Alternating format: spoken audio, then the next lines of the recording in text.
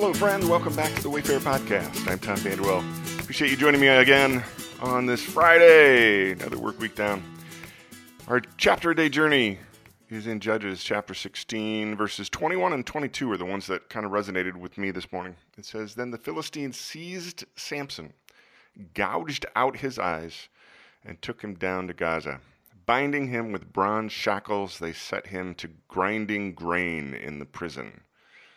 But the hair on his head began to grow again after it had been shaved." Today's podcast is entitled A Confession. There is an incredibly powerful scene in The Godfather Part 3 that seems largely forgotten among the many memorable moments of the epic trilogy. Michael Corleone visits a cardinal in the Vatican seeking assistance with a business deal he's trying to make with the Vatican Bank. Now, Michael's health isn't good at this point. Between stress and diabetes, he's suffering. The cardinal, however, sees that what is really torturing Michael is the spiritual consequences of a life of violence, crime, deceit, and vanity. And he urges Michael to confess. Over the past couple of weeks, our local gathering of Jesus followers has been focused on a verse, James 5:16, which says, quote, "Therefore confess your sins to each other, pray for each other, so that you may be healed," end quote. In my experience, confession is rarely discussed, and I find this tragic.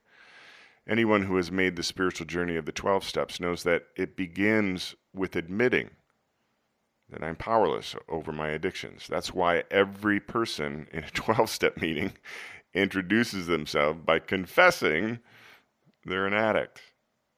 Today's chapter is the climactic finale of Samson's story.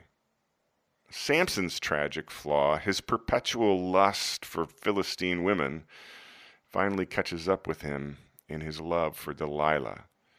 His blind devotion to her, despite the fact that she seems bent on learning the source of his strength for nefarious reasons, results in his tragic fall and the physical blindness that came with his capture and captivity. In yesterday's podcast, I unpacked the fact that Samson's story is the story of the Hebrews.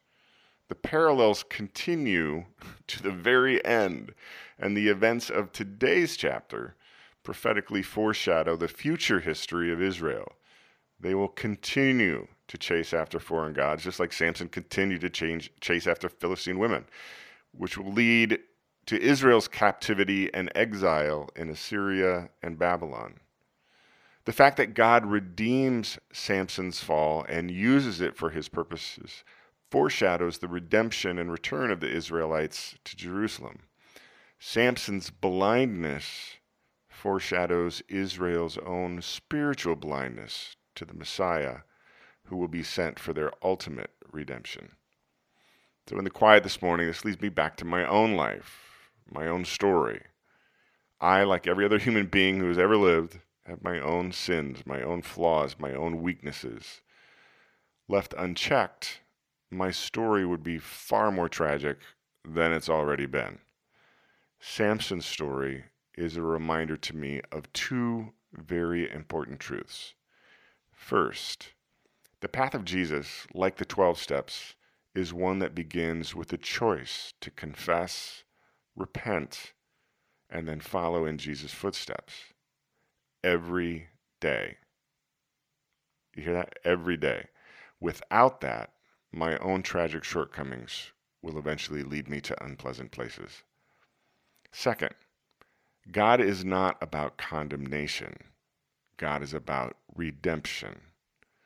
He ultimately redeemed Samson's flaws. He ultimately brought his exiled people home. He ultimately, through Jesus, graciously provided a way of forgiveness, redemption for any and all who will follow. I have been a follower, a disciple of Jesus for 40 years. I confess to you, my friend, that I'm not perfect.